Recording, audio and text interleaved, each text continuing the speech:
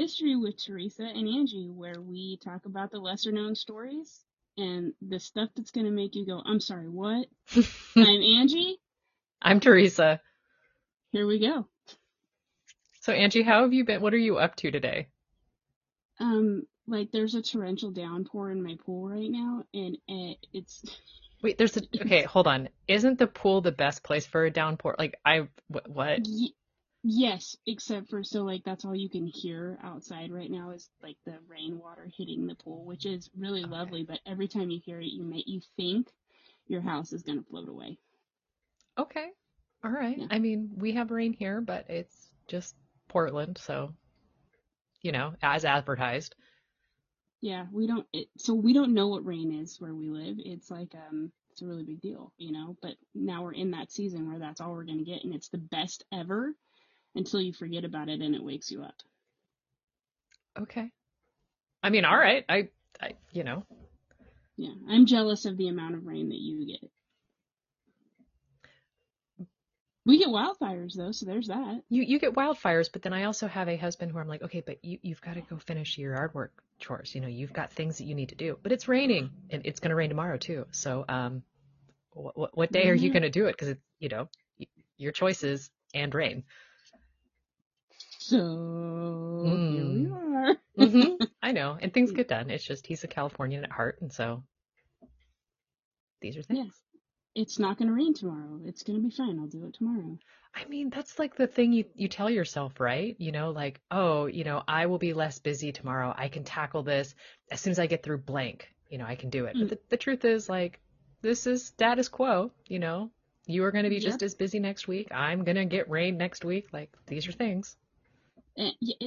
It's life. Like you think like, for me, I always think I'm gonna be able to accomplish so many things tomorrow, and then tomorrow rolls around and I forgot about the things I didn't do yesterday and realize tomorrow is not. Tomorrow's gonna happen tomorrow. And like, it's that knowing that frame of thought that like always makes me so anxious. And I'm like, I've got to get everything done today. If it's not done today, you can't, don't put it off till tomorrow. And it's just Yes. like, I am that little squirrel on Ice Age. Just, Try and yeah, pack your nuts in the ice. just frantically trying to do all the things. Yeah, I feel that in my very soul. I'd hug you right now if I could. I know, we're just far Aw, away. Oh, air hug. I'm down for that. yeah, love it. I'm so excited about what you have to tell me. Like, I want to know if it's the same thing that I have to tell you. Maybe because this was one of those things when we first started hanging out and like chatting and sending memes back and forth where I did send you a meme about this. Oh, I'm so excited. So, I'm so excited. in theory, you could have. And when I was thinking about stories that I wanted to really dive in and learn more about, I kept thinking back to this one and I was like, I got to do it. But now I'm like, I am a tinge nervous. Oh, I'm So excited. with that, I guess I'm going to dive in. I'm going to tell you about the African samurai. Yes! I love them. I'm so excited. Okay. Okay, I'm so so excited to learn about the African samurai. I know like so little. So yeah, excited. probably just what was in that one like meme that I sent you, and you were just like, "Holy cow!" Okay, um, Yeah. my sources are an article in Time Magazine, Britannica.com. I did re-binge Age of Samurai, the Netflix docuseries, and the Black Samurai is not in there, but I had to rewatch it Mm. because Hubs and I like got into a disagreement about whether or not he was there, and I was like, I watched this mostly without you, so you are not a reliable source of information here. But because he's like, no, it was there, I was like, okay, but if he's only seen like a third of the series and he's saying that, then I might be wrong. And so I had to rewatch and be like, he's not. Um, I then also found an article on the African history and samurai is words dot store, but yeah, so it sounds real suspect, but that was for like a later warlord and kind of learning more about him. Um, okay, but before I really start with the Black Samurai, I kind of have to dive in and kind of immerse you in what is happening in feudal Japan in the mid 1550 or in 1550 because I really doubt that you or I had a firm understanding of what this is before I'm about to, info dump on you.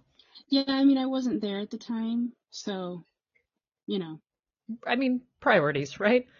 yeah. Um, Whoops.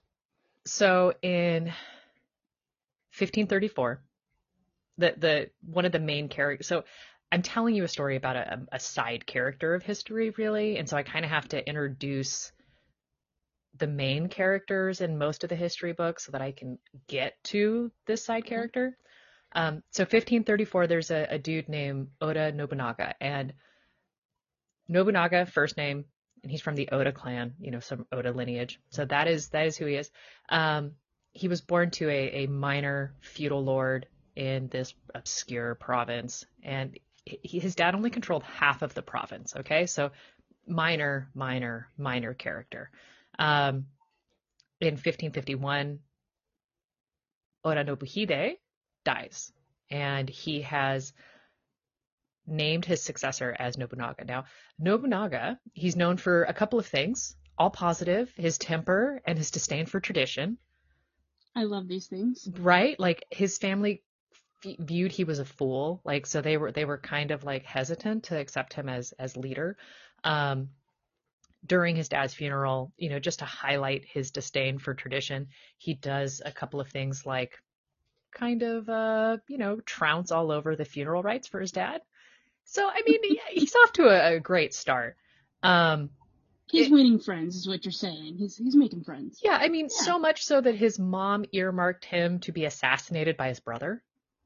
Oh, well, these are things. This is going to make for an awkward Thanksgiving. But Yeah.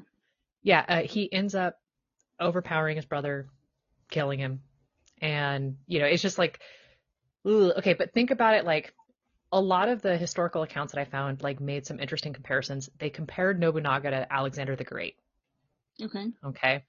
Um, and so just kind of hold all this in your brain. But before he really takes off and earns that mantle, he wants to start to make a name for himself, and he realizes he needs an army to start conquering these lands. And As one does. right, and so it was traditional there as in many other lands to draft peasants, right? Right.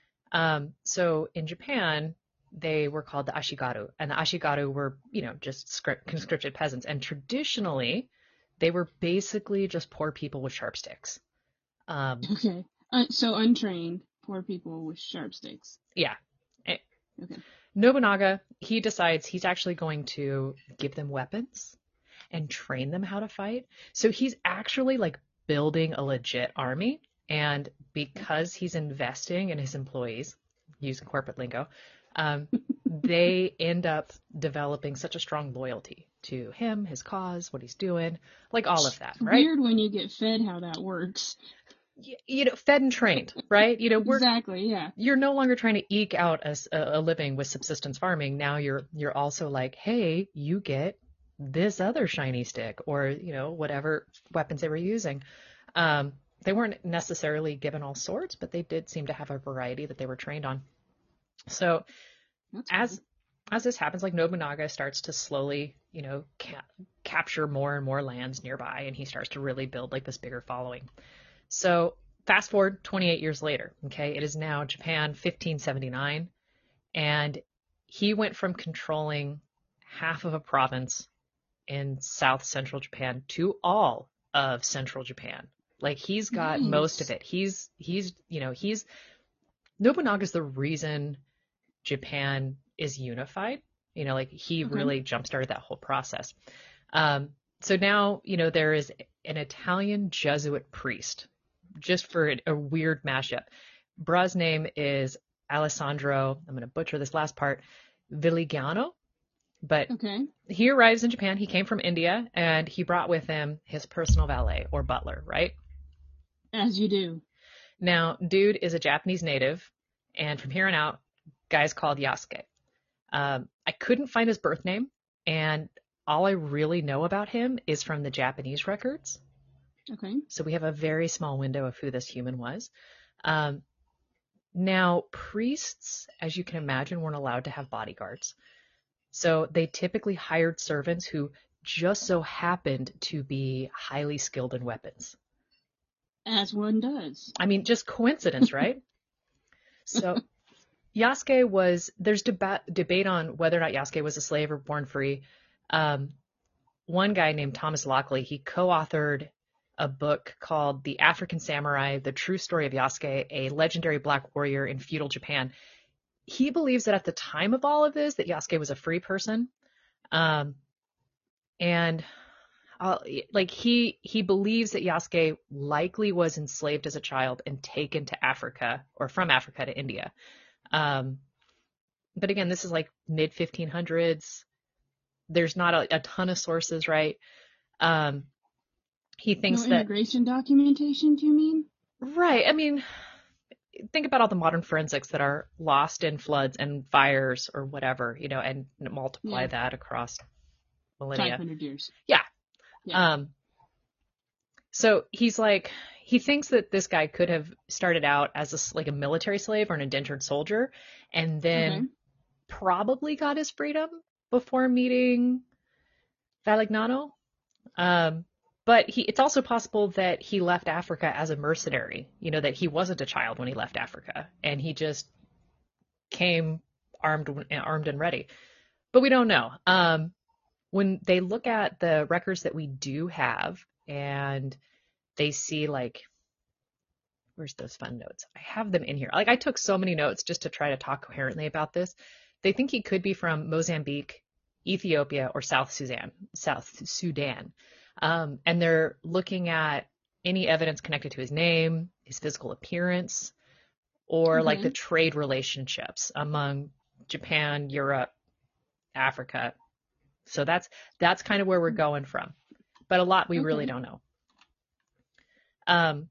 So he's over there. He's hanging out as the personal valet of this priest. And in 1581, Valignano decides that he wants to leave. And so for him to leave, for whatever reason, he felt compelled to go meet up with Nobunaga to ask permission to leave the country. That makes sense. You kind of want the blessing of the guy with all the power. And when he does, he brings his personal valet along, as one does. Now, imagine you're a warlord. You stand... Easy to imagine. I mean, you are a mom with an iron fist of boys, so I get it. Indeed. You see a black guy, who stands literally a foot over you, and you've never seen a black guy I'm only before. 5'2". So, okay, you're the height of Nobunaga, roughly. Yeah. Okay? Now, you've never seen a guy 6'2" and black. Never seen a black guy ever, let alone somebody that tall. Nobunaga apparently freaks out and is just like, what? He reportedly, this is awful. I read this and I was clutching my pearls. He reportedly has Yasuke stripped and scrubbed, thinking that, Yasuke's skin is dirty. What, he painted in mud? We have to get it off? That's what he's thinking? He didn't realize that there were people with extra melanin in their skin, and this was fascinating to him, right? I mean, he's not wrong. Agreed. He's wrong to strip him and scrub him, but I would be fascinated as well. Well, and that's what happens when you have more power than sense. But these are things. That's true. So they're historians are assuming, when Yasuke has met Nobunaga, that somehow or another Yasuke knew Japanese, or at least well enough to have conversations with Nobunaga, because there's reports that show that he had conversations and actually communicated with him. Okay. And during that meeting, it says that, Yasuke quickly proved his skills as a fighter and a soldier. And so Nobunaga gives Yasuke this Japanese name. He accepts him into his service. He's like, from now on, you work for me. You're going to, you can be one of mine. I'm going to get you a house. We're going to eat together regularly. And eating with, a daimyo was very reserved. You only did that with your most trusted generals and family, right? So for Yasuke just to be instantly welcomed in, this is another example of Nobunaga really not heeding a ton of tradition, right? And then he does the crazy thing where he says, since you're a great fighter and you're already one of, my fighters, I'm going to give you the title samurai. Now, you just get that. No, you wouldn't think so, but again, Nobunaga, he just does what he wants to do as he wants to do it. So this is the first recorded foreigner being awarded this title. I like it. right? So like, I'm imagining like a this is so silly, but when you become knighted and you get like you kneel the one shoulder, you rise, you get the sword, the whole bit. Like I'm imagining that, but in full like Japanese like elegance and gaudiness. Does that that they've got a ceremony for how to make green tea. Like there's that's got to yeah. be like a perfect knighting ceremony that I just don't know about. But I'm imagining one. It's fabulous. But yeah. So Yasuke is one of the few people who dined, so it's like that's obviously a thing that and how close. Now, let me see if I can share my screen because and for people playing at home, I will end up figuring out a way to share this so that you can see. Like I will share this like with our show stuff. I want to show screen too. Um, there is. You see my screen? I do. Okay, so let me increase this size. There is a beautiful painted panel, and in the middle of it is what is said to be Nobunaga and Yasuke in the traditional like Japanese loincloth little things, like the things that sumo wrestlers wear, which Right. and so they're fighting. I'm trying to narrate this for everyone else. And Yasuke is a profoundly darker person, and you see all this. Now, I learned something, much to my chagrin, about the loincloth that they're wearing. When when I was 16 and an exchange student in Japan, I went to a children's sumo event. Okay. And Okay. that loincloth, and I don't know the real word for it, is really one long strip of fabric. That checks. That's kind of what it looks like. Okay. Now imagine you are a 16-year-old girl and you are walking through this big event where there's, a ton of people all getting ready for this, and you see children with just that thing strung over their shoulder as they walk to get ready. I was Oh, not prepared for the amount of human I saw, particularly underage children. I was having a very tough time. Um, that's fair. Yeah. my host family thought it was hilarious. They, because they were just like, whatever, look at you, you're funny. And I was just like, mortified. But, these are things.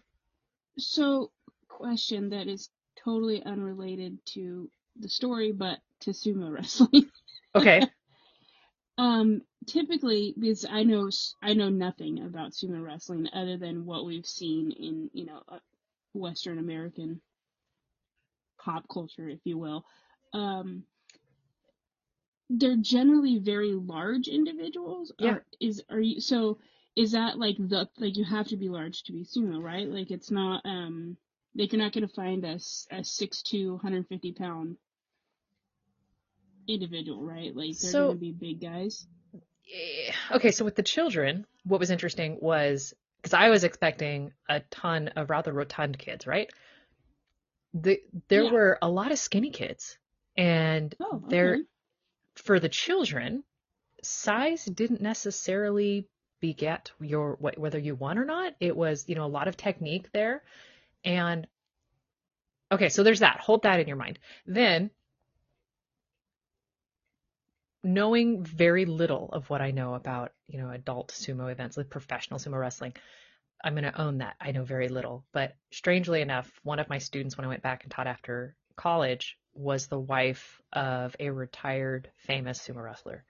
So I know enough to be dangerous and to make up additional detail and think that it's fact. So I'm going to own all of those bias and people who do know, if you do know, tell me. I'm anxious to learn. Like I love learning. But as you get, into that professional realm, I believe that girth helps. And so like the student of mine whose husband was a former sumo wrestler, he had his business was a chanko nabe restaurant, and that is basically like a really fattening like soup thing, and that's a very Okay. common food for sumo wrestlers. So they would eat a lot of food that would help build up their girth. Huh. Okay. But he Yeah, himself learn something was new. in between what you think of as the standard stick figure Japanese individual and a sumo wrestler. He was kind of a fun meld, and it's probably because he retired, so he didn't need all that stuff. Okay. You learn something new every day. Yeah, and again, I'm just highlighting my ignorance here, so I know enough to be deadly. That's what makes it fun. So when we go back to like Yasuke, one thing that kind of came up is apparently he was not the only African serving minor lords in Japan in the recorded history. But the thing is, we don't know hardly anything about any of the others because they all served very minor lords, and we do know that Yasuke was the first. So kind of a record breaker there.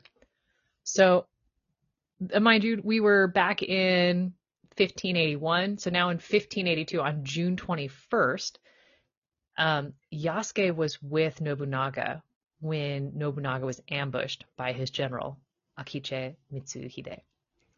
And kind of going... Not his brother. Not his brother. Okay. So Akechi is one of Nobunaga's generals, and Akechi is kind of like he's kind of a villain of history.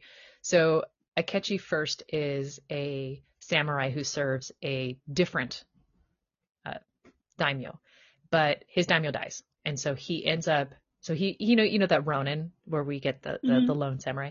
He joins Nobunaga's service, and Nobunaga does this untraditional thing. Go figure, where he promotes him up as to one of his generals. And this was crazy because traditionally you only counted among your top chosen people who've served your family for hundreds of years. You needed to know that they were ride or die for generations before you gave somebody this rank. That checks. Akechi doesn't have that because he's from a different area. He served a different lord, but he was given that same level of responsibility and respect. I say respect, I probably ought not to, because Akechi, there's a couple things about Akechi that gives him motive. First off, Nobunaga either killed his aunt or his mother. There's some discrepancy in records there. And Nobunaga had a history of insulting Akechi in public to his face. So he has a death wish. Yeah, pretty much. Like Nobunaga just loves stirring the pot. He just loves pissing with people. Yeah. And after a chunk of time, Akechi is just getting more and more riled up and just holding it in. Well, then Nobunaga says, hey, I'm going to hold up here in this temple, and I'm going to say, Akechi, you need to go join another general and fight the Mori clan. Akechi, you've got 13,000 troops. This other guy has... Let me scroll through. I think the other guy had like 5,000. Oh, 200. He had 200 men. He's like, I want you to take your 13,000, go to this buddy over here who has 200, and you guys can take out the Mori clan. It's going to be great. Nobunaga's held up in this temple. He's got 30 men with him. One of those men is Yasuke. Okay. And Akechi decides, I'm going to fight Nobunaga instead. Now is my time. As one does. So he attacks the temple, and he sets it on fire. As one does. I mean, if you're going to go, right, what better? And so Nobunaga, he starts fighting. He starts really trying to take people out, but then he realizes there's 30 of us, and there's 13,000 outside. I'm gonna die. So he heads down to the basement, and he performs seppuku, where you take the sword, put it in your thing. Now, there was something else about Japanese tradition regarding seppuku that I didn't know much about, which was if you are in a battle, the person who has the head of the leader is really kind of deemed the winner. And so Nobunaga didn't want to have his head fall into Akechi's hand. So there's, again, 1500s, there's a lot of, discrepancies and records, but they said that Yasuke is the one who took Nobunaga's head and went to run it to the dude who had 200 men for safekeeping, to save it from the enemy. So this is a huge maybe honor's not the right word, but responsibility. Right. So Take the red Yasuke, guy's head. yeah, like you got to go take my head and like go run it to my homeboy. Um, oh, it's actually Nobunaga's son. So The one with 200. yeah. Okay. Um, so Yasuke escapes with Nobunaga's head, runs to Nobutata, and immediately Nobutata is like, we got to go fight Akechi. I don't know if he did a quick math game and went 200 versus 13,000, but he said, let's roll those dice. So, Ballsy. right. I mean, it's the death of your dad. It's pretty, I don't know if that's a decision I would make, but I wasn't there. It wasn't me. It's hard for me to say. So Yasuke dives into the second battle that morning. He's already fought to try to repel Akechi's men, but now he's fighting Akechi's men again. This time slightly Okay. better with 200 men. But of course, Akechi wins, because as the article calls it, a foregone conclusion. It's like, yeah, I've played Risk enough that if you've got somebody rolling through with several tanks, you're just gonna have to keep taking hits. So they believe that Yasuke was likely wounded on the battlefield, and the last records that we have are Yasuke being escorted by Akechi's troops to the Jesuit mission house. We've got nothing else after that. That's it. Oh, the Jesuits. But I mean, that's how he came to Japan, right? He came through a Jesuit priest, and then he's right back to the mission. Now, Yasuke's life as a black samurai has inspired several books, movies, and like there's even a cartoon anime series on Netflix, which I think is what Mike was referencing. That's about Yasuke. It does kind of weave in a lot of fiction to kind of help give it, enough stuff for anime. But then in 2019, Chadwick Boseman playing Yasuke was announced for a film, and then obviously he died in 2020, so we didn't really get to see that come into fruition. But I think like that could have been absolutely incredible. So, I would have loved every minute of that. oh my gosh, he went from being the Black Panther to Yasuke, like He was made for those roles. I know. Like, yeah. Okay. I'm gonna go have a good cry now. I know. So on that bummer, what's your story? Oh, are you ready? Mm-hmm. Okay, my story is not about Yasuke. That would have been funny though if they were the same story. But I'm currently still crushing on Yasuke, so give me a second. Okay, so my story is about a woman. Kind of to, I don't know, maybe to Americans a lesser known woman, but I think to the English people she's probably a thing. Queen Elizabeth. Like, no, uh, like an urban legend, if you will. Oh. So, but before I can tell you about her, I kind of set the stage because things that she says later in life come to fruition. Like So, a witch or a prophet? we'll get there. Oh, okay. Okay, I'm with you. Yeah. Yeah. Okay. So, so Henry VIII, and a woman, but not any of his wives or Okay. mistresses. So she doesn't lose her head in this story. This woman gets to keep her head. Henry VIII ruled England from 1409 to 1547. He had six wives. We're pretty solid on the whole Catherine of Aragon thing, and when he annulled his marriage to her, kind of brought about the English Reformation. Henry VIII ushered in the divine right of kings in England because why not? We've already pissed off the Pope. Let's have a good time and make a big deal out of it. Two side notes that I thought were really interesting that I did not formally know was he actually oversaw the acquisition of Wales to England and was the first English monarch to rule over Ireland as its king as opposed to being called the Lord of Ireland, which was following something called the Crown Act of Ireland in 1542. I had to look that up because I've never heard of that before, and it is relevant, I promise. The Crown Act is basically this. Pope Alexander III claimed Ireland for the church in 1171, so we're going back several Okay. hundred years. Doing so basically abolishes Ireland's ancient kingdom and power and kind of creates Ireland as like a property, like Guam is the US, like Mm-hmm. so Ireland pays taxes to Rome, Ireland is ruled by Rome, but in the meantime, to have a person closer by, the English monarch is considered the Lord of Ireland. So he watches Ireland and cares for Ireland for the Pope. So just to test my understanding, so when Henry VIII starts having his beef with the Pope, it put his lordship over Ireland in question or in jeopardy, because if suddenly he's not aligned with the Pope, now ties to Yes, Ireland are a bit more tenuous. right. So, and because we all know what kind of bougie fella Henry VIII is, he decides in 1542, it's actually really not that big of a deal that the Pope has Ireland, so I'm just going to take it. And has Parliament declare Ireland his and his heirs for all time, and the new styling is now the King of Ireland, the Lord Protector of Ireland, and no one else can take it. And the Pope's like,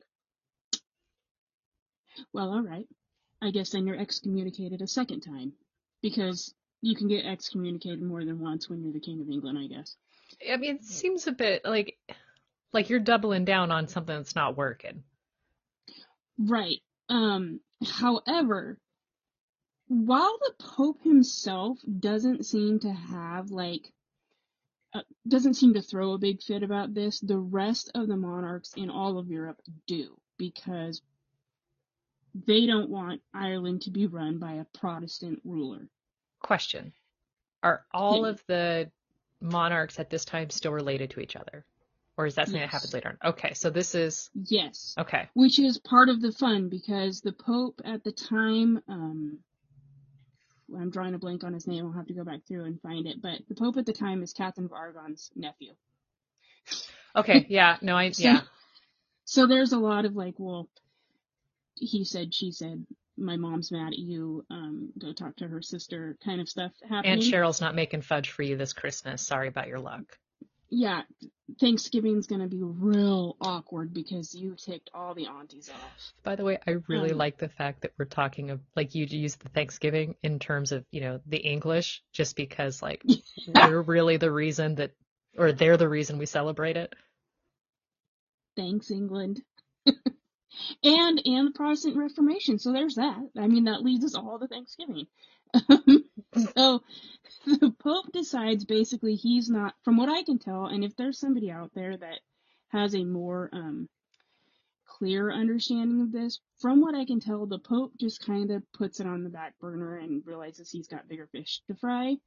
But the rest of European monarchies, yeah, no, we can't have a Protestant ruler sitting on the Irish throne.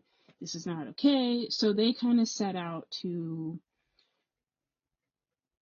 put the end to this. It doesn't work in their benefit ever. But their goal is to put a Catholic ruler back on the English throne. Mm-hmm.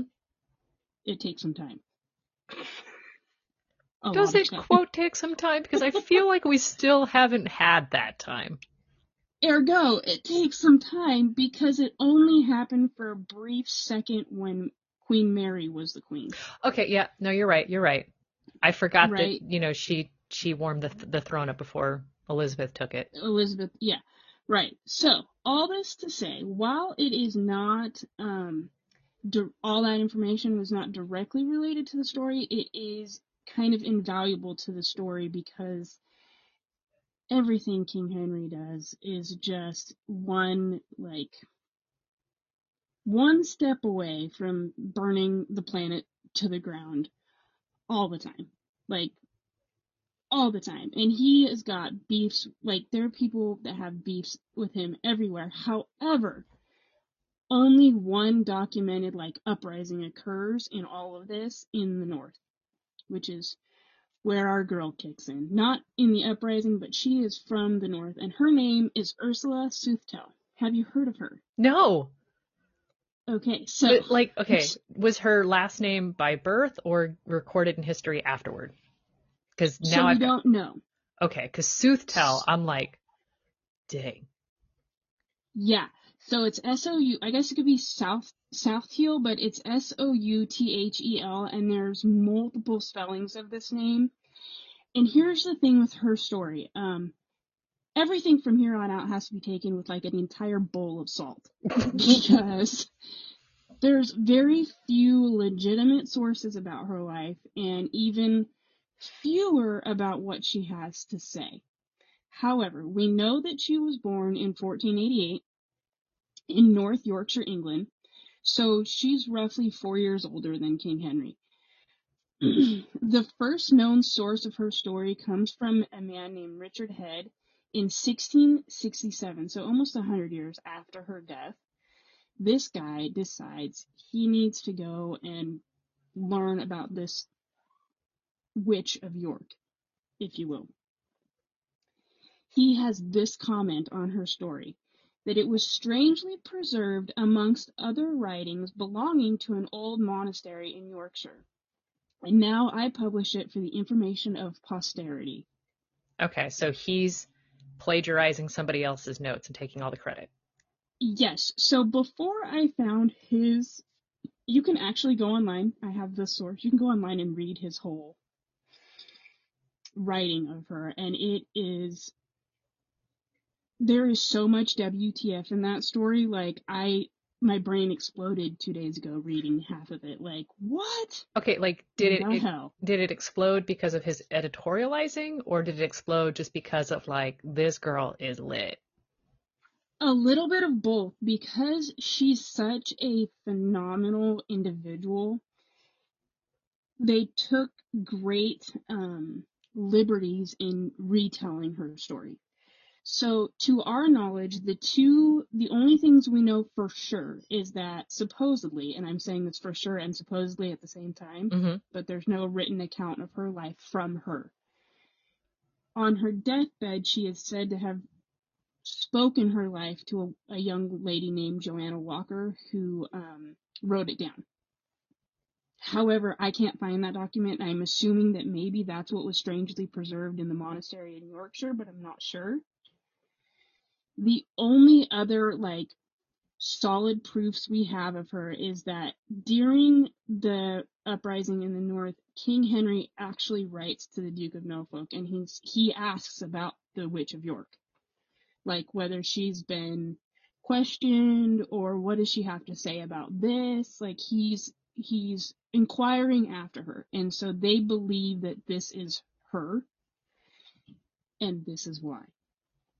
So her mother was only 15 years old when she was born. But I feel like And that's status quo for the time. right, the only thing that's different about her mother than most women of the time is that she never told anybody who Ursula's father was. Oh. Even being brought before the magistrate, she still refused to give up the father's name. So the local townsfolk kind of ostracized her because they thought maybe she might be an adulteress or sleeping with the devil because she refuses to give up the name. You know, Richard. the devil's not where I'd go first. I'd be thinking it's the magistrate's kid, and he's like, I don't know this woman. Well, you would think that, right? But so Richard Head seems to believe it was most definitely the devil, and he writes some very descriptive accounts of Agatha's time in the company of the devil, disguised as a very handsome young man her age, that promises to give her the world. In one account, when she's called upon to the magistrate to answer to who the father is, Richard Head says that she calls upon a dragon to take her away, leaving the magistrate half dead with fear. I don't know if I'd stop with just, hey, I'm gonna Uber this dragon out of here. You know, I'd be like, can you like take his I don't leg? know, something? Just munch on an arm on your way out? Like, little snack, little no, just a little bit. Yeah, I but anyway, needless to say, she ends up living a portion of her life in a cave called, today, Mother Shipton's Cave. Okay. Now, the really interesting thing about this cave is in this cave there's a pond, and the pond has, due to its chemical makeup, I'm not exactly sure the science behind this, but you can put soft porous things. Today, like, you can go to Mother Shipton's Cave and do this yourself if you want to do it. You can go take like a soft porous thing, put it in the water, and when you come back a couple of hours later, it will be hard. Like, I'm not going to say rock hard, but this cave has the very real abilities to turn things to stalactites Okay. very quickly. So there is obviously some legend and lore around that like Agatha has the power to turn a man to stone, and she chooses to raise her daughter in this cave. I mean, if we're talking about knockoffs of Medusa myths, I'm down. That's exactly what I thought. I was like, oh, so she has a Medusa pond. I like this. This works for me. Right. Um, Most accounts say that she was alone when she gave birth to Ursula, but there is some accounts that suggest that she maybe had a midwife or maybe some of the local ladies. What we do know is both Agatha and Ursula were revered in the town. If not bullied and spoken disrespectfully to, the women cared for them. Like, they would come to them for herbal remedies and things like that, right? Because in 16th century medicine, it's either witchcraft or alchemy. And they got to And bleed you. so, right. So they are going, the local townswomen are going to Agatha for like a balm for this rash I have on my left kneecap, whatever. Right. So there is some that suggest Agatha was not alone when she gave birth. But what's interesting about her labor story is that when Ursula was born, she was born in the middle of this massive storm. And as the thunder cracked and the rain came down, she comes out cackling instead of crying. And her cackles, like, resound through the cave and basically stop the storm. Like, as in, the storm is afraid of her. So, I mean, excuse me. if when Kiddo was born, if that was the events that happened, like if she started cackling, like, first off, I got a great cackle. Like, I can only imagine that coming out of a newborn. A newborn that was hideous. She was, some stories say that her body was twisted and contorted. Most likely she was a hunchback and she had bulging eyes. She was by no accounts beautiful in any standard realm. Okay, so this is going to aid into that. This is the child of the devil. Exactly. And in fact, the townsfolk call her the devil's bastard. She had your quintessential crooked long nose that witches today have, which makes me wonder if kind of that's where the idea came from. Is what Mother Shipton looked like must be what witches look like. But anyway, also that pond in their cave that they live at by the beach, because we're ostracized women in 1500s, is skull shaped. That's Perfect. Yeah. Yeah. So that adds to the whole bastard of the devil thing too. So anyway, Agatha decides that she doesn't want to live with the townsfolk, and she's just going to raise her daughter by herself in this cave where the baby was born, and we're just going to live quietly in the forest and keep to ourselves. The townswomen can come to us, whatever, but we're not trying to be in the middle of it all. So this goes on for, one account says 2 years, another account says only 6 months, but the other account was Richard Head's account, and he really Hollywood, like, would love his story. So I'm not entirely sure which account is accurate, but I'm going to go with about 2 years. At this point, the abbot of, like, Beverly Monastery, Beverly Church, decides that the cave is no place for a child to live. And he arranges for Agatha to go to a nunnery and Ursula to be raised by a local family. How does Mom feel about this? I could not find anything because I wondered the same thing. At this point, she's maybe 17 years old, and from everything I could tell, she was happy in the cave and happy with her daughter. And, I mean, I'm sure times were tough and things were hard, but it didn't sound like she was trying to be alone Mm. with, it didn't sound like she was trying to be sent to a nunnery, but that is in fact what happens. We never hear from Agatha again, which is super sad because I'm really curious about the rest of her story. Mm-hmm. Here's where Richard Head has a really good time telling his story, because either Agatha or Ursula or both of them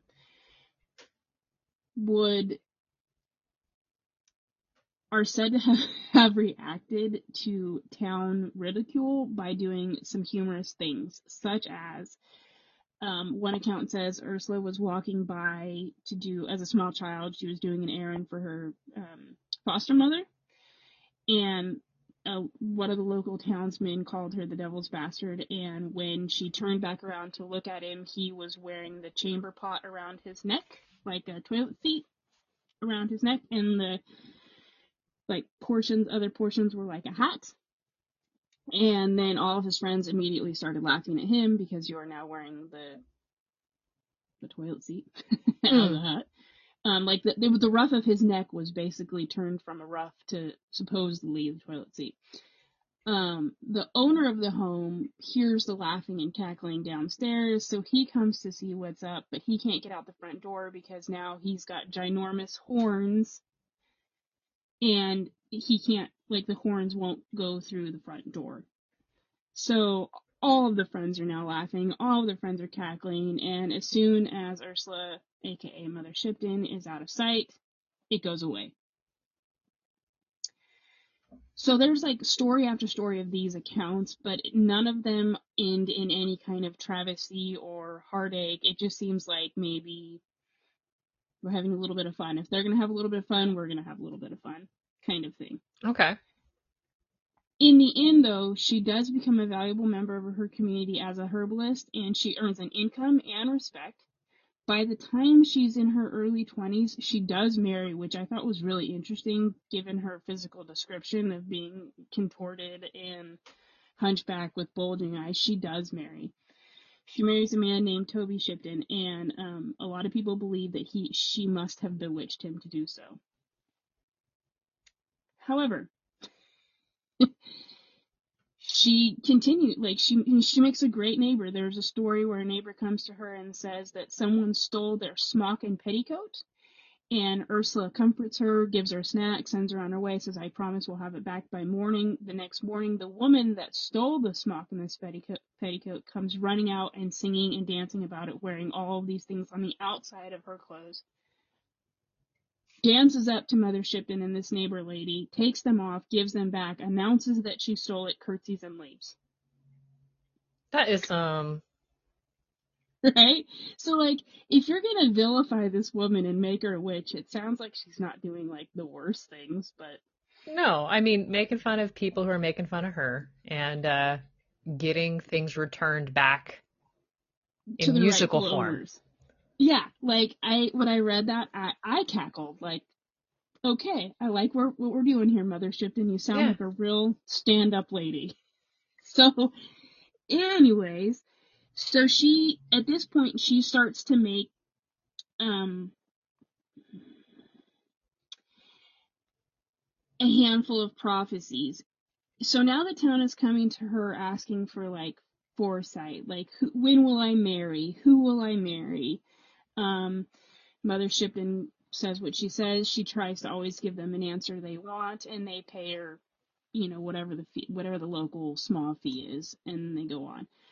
Her husband doesn't live more than a few years before he dies, and she decides, because now the town folk are assuming that not only did she bewitch her husband, but she must have been involved in his death as well, she's going to move back to her cave that she was born in. Okay. She spent the first couple years of her life in. So she moves back to her cave.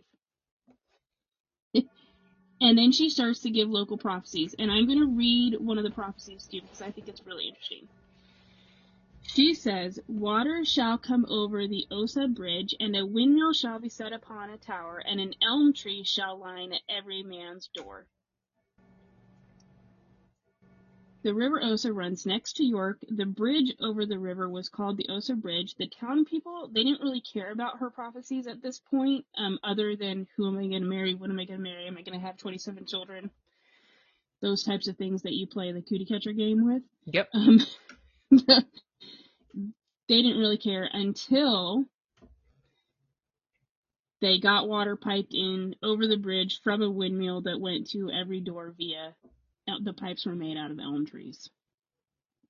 And then they were like, oh, geez. Oh, she might be onto something. She made at least one other prediction regarding a town, about a storm coming in and destroying the church, and how a portion of the church will be used to rebuild the bridge, and that did in fact happen. The top of the steeple was used as the foundation of the bridge after the storm came through and tore through it.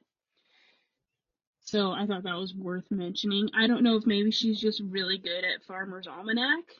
But there you have it. So, enter stage right Cardinal Wolsey appearing with Henry crap. VIII and Anne Boleyn. Yep.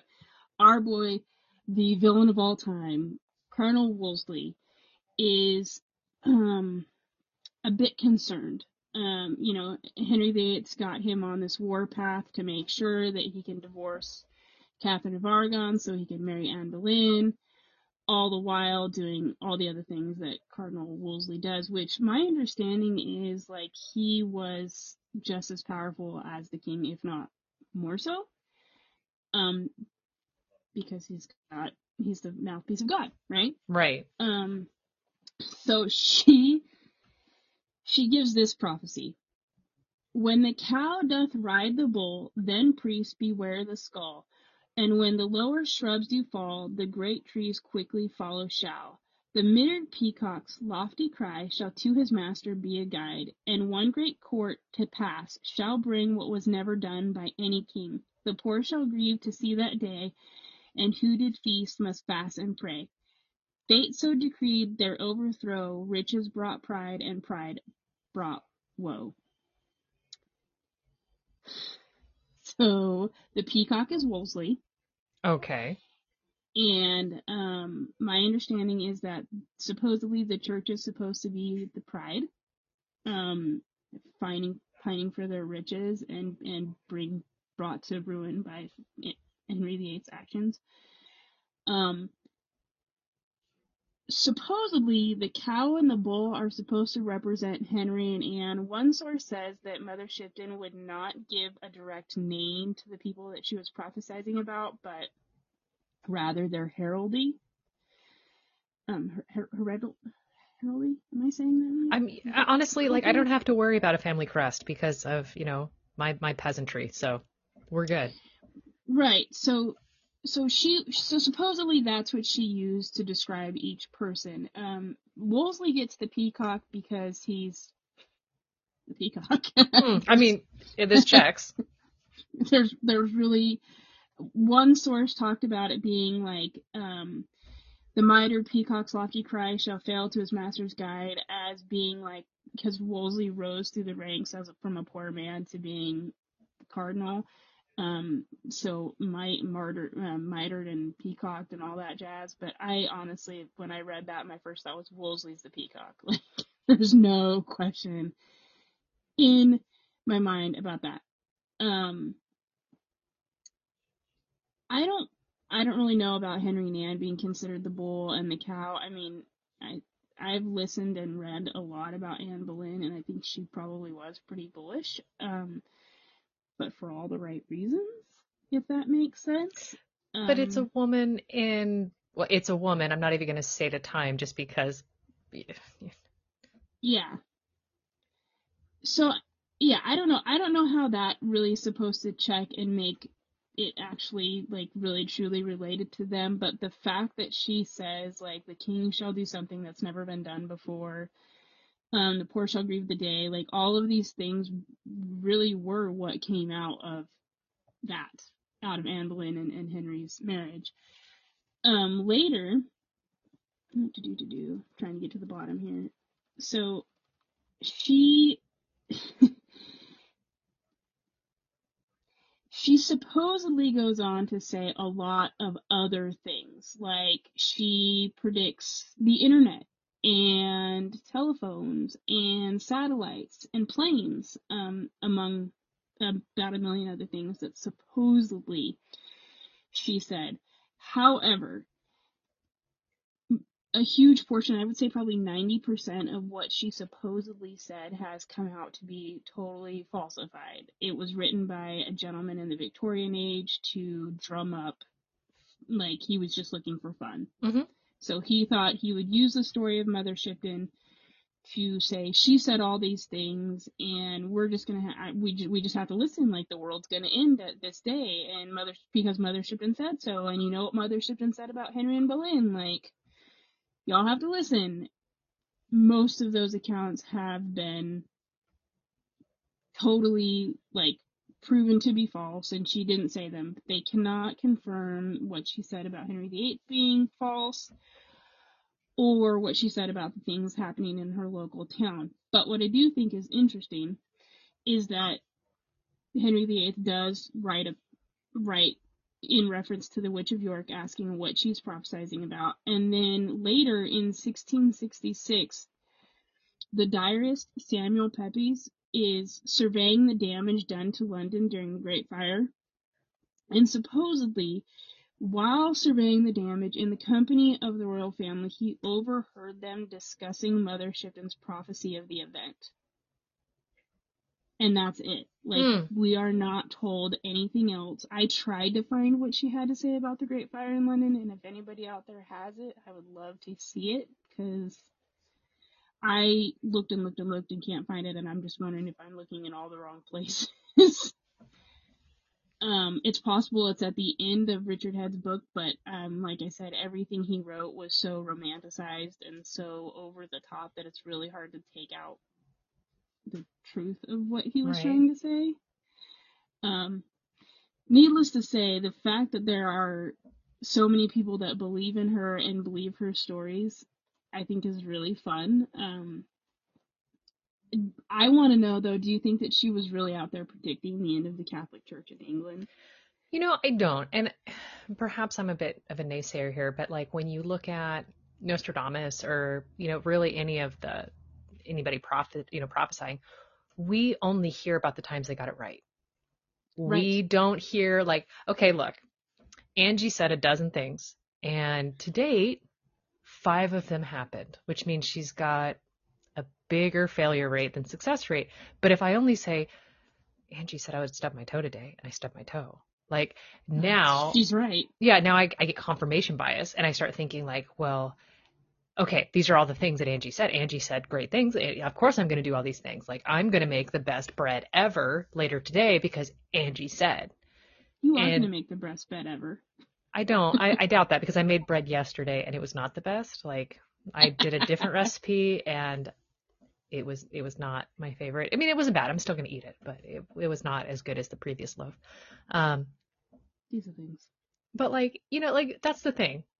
And so you look at like Nostradamus, like, oh my gosh, he predicted like all these things. And in hindsight, we can say, I wonder if blank equals this thing I'm looking at right now. And he predicted it. It's like, we're twisting it. It's just like going to a psychic. You know, they say a ton of things. We only take the generic, bizarre things that they're saying and applying it to what's happening in real life and then say, oh my gosh, they're absolutely right. And we ignore or exclude everything that doesn't line up. Yes. Okay, so that's exactly what I think.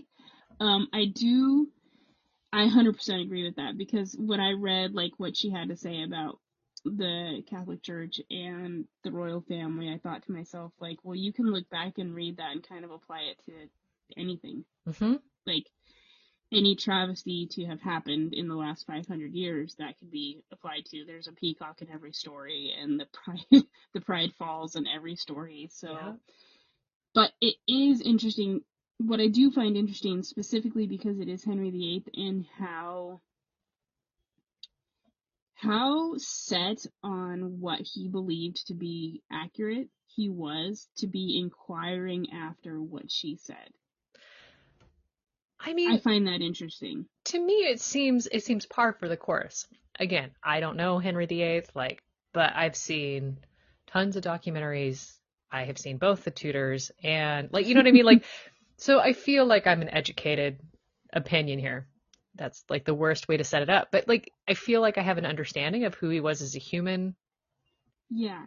And if you're doing all of these crazy things and you're being so out there, to be okay, case in point, if you post an Instagram picture and you get 100 comments on there and all of them are glowing and amazing, and there's one that just says, "This sucks." You don't think about the 100 good comments. You fixate on the "this sucks." So Henry VIII, Yeah. he's got this huge group of people who are all like, "Of course, yeah, of course. You know what? You should annul your marriage. Of course it's illegal. You don't want to be married. You shouldn't be. But I'm going to say what I need to say to stay in your good graces. And to stay alive. I would like to stay alive. Yeah, please and thank you." And then you hear about some peasant woman saying, "He's a dick." I mean, that was my great takeaway. Just saying it like it is. This is what it looks like. And I'm I mean, also, yeah, I'm gonna, it's just a bowl. What you choose to add on to that imagery is up to you. I'm just saying, when the cow writes the bowl, what do you think it means? I think the whole thing, when I read about her, I was like, no way. This, no way. But at the same time, I love her story. I love knowing that she lived in a cave. I love knowing that she had enough pull in whatever she said to bend the king's ear. Um, and that she is exactly what we think of as a witch. mm, She's a witch. That's all I could think dude. of. Well, thanks for the Monty Python reference there. That's fantastic. This is all I could think of as I was reading it the whole time. I was like, I wonder if she floats. I mean, she shouldn't float in her pond too long. No, I'm sure she has calluses. Yeah, I wonder what that would do to human flesh.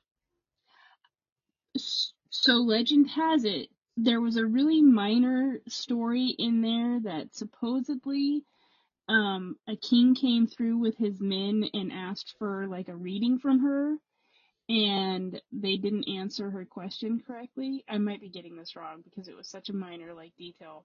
Um, as far as information goes, there wasn't a lot about it, Yeah. but they didn't answer her question the right way, so she turned them all to stone via the pond. Um, However, I did not include that in the main part of my story because it doesn't timeline doesn't check out. Yeah, some king versus there's one dude. Yeah, so the story made it sound like it was this ancient king from 1,000 years ago and his men traveling through, and they happened upon Mother Shipton in her cave. But I'm like, well, we know Mother Shipton's birthday, so now are you applying that she's a 1,000-year-old witch too? I'm a little bit confused about that. So because it didn't fit with what we actually know to be the birth and death dates of at least this woman, whether she was a witch or a prophetess is really up to whoever's hearing the story to believe. We know she existed. We know she was married. We know whatever, but it didn't check out with her timeline. So maybe other witches lived in the cave for the last. I mean, it could be a great place to hang, how many skull-shaped caves? Right, and how many times do you go through your week just thinking, oh my gosh, could I just be alone for a minute? Can I just turn this jerk into stone? For the love. Right. So I'm just thinking she probably loved her cave, and maybe so did 100 other women before her. But after her, it became a local landmark, and now it's a tourist attraction. I think you just said something strangely prophetic. She just loved her cave, and so did 100 women before her. And Satan.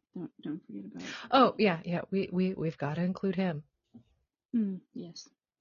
I'm gonna send you. Okay, so I have so many sources. I can't even name them all because I was just like, so what about some of the things that I read. Um, you have to read at least the first two chapters or the first two paragraphs or whatever they are of Richard Head's book about her life, written in 1666. That sounds Because delightful. what he's like, it's just, I don't have words. I'm still confused. Okay. I have questions. I have questions. When you read it, let me know and I'll ask you my question. I'm sure I'm just going to go same. Yeah. I can't wait to tell Ian, who just like heard part of the story yesterday, and he was like, "Yeah, that checks. Mm. Yeah, that's par for the course." Thanks, babe. Well, I love it. Yeah, Well, is this a that'd good be place fun. to end things? I mean, I'm good if you're good. Okay. Well, I say that, It's and now, possible my iPad ended it like an hour ago because oh, don't say it that. turned itself off. I'm kidding. It's still recording. Okay. We're good. I was a little afraid when it goes dark if it would stop recording, so I've been like pushing it. Mm. Well, on that note, if you've enjoyed listening, subscribe, like, share, pass this on to everybody else who's into the same kind of unhinged history that apparently you are, and follow us on. Freaks. Yeah, right. Follow us on social media. We're on Instagram and TikTok at unhinged.history and on Twitter at unhingedhistory, and history spelled with a 0. And Ooh. then if you have like things that you want to send to us, like ways that we've messed up and you want to correct our timeline, please go and do so. We are at unhinged.historypod@gmail.com.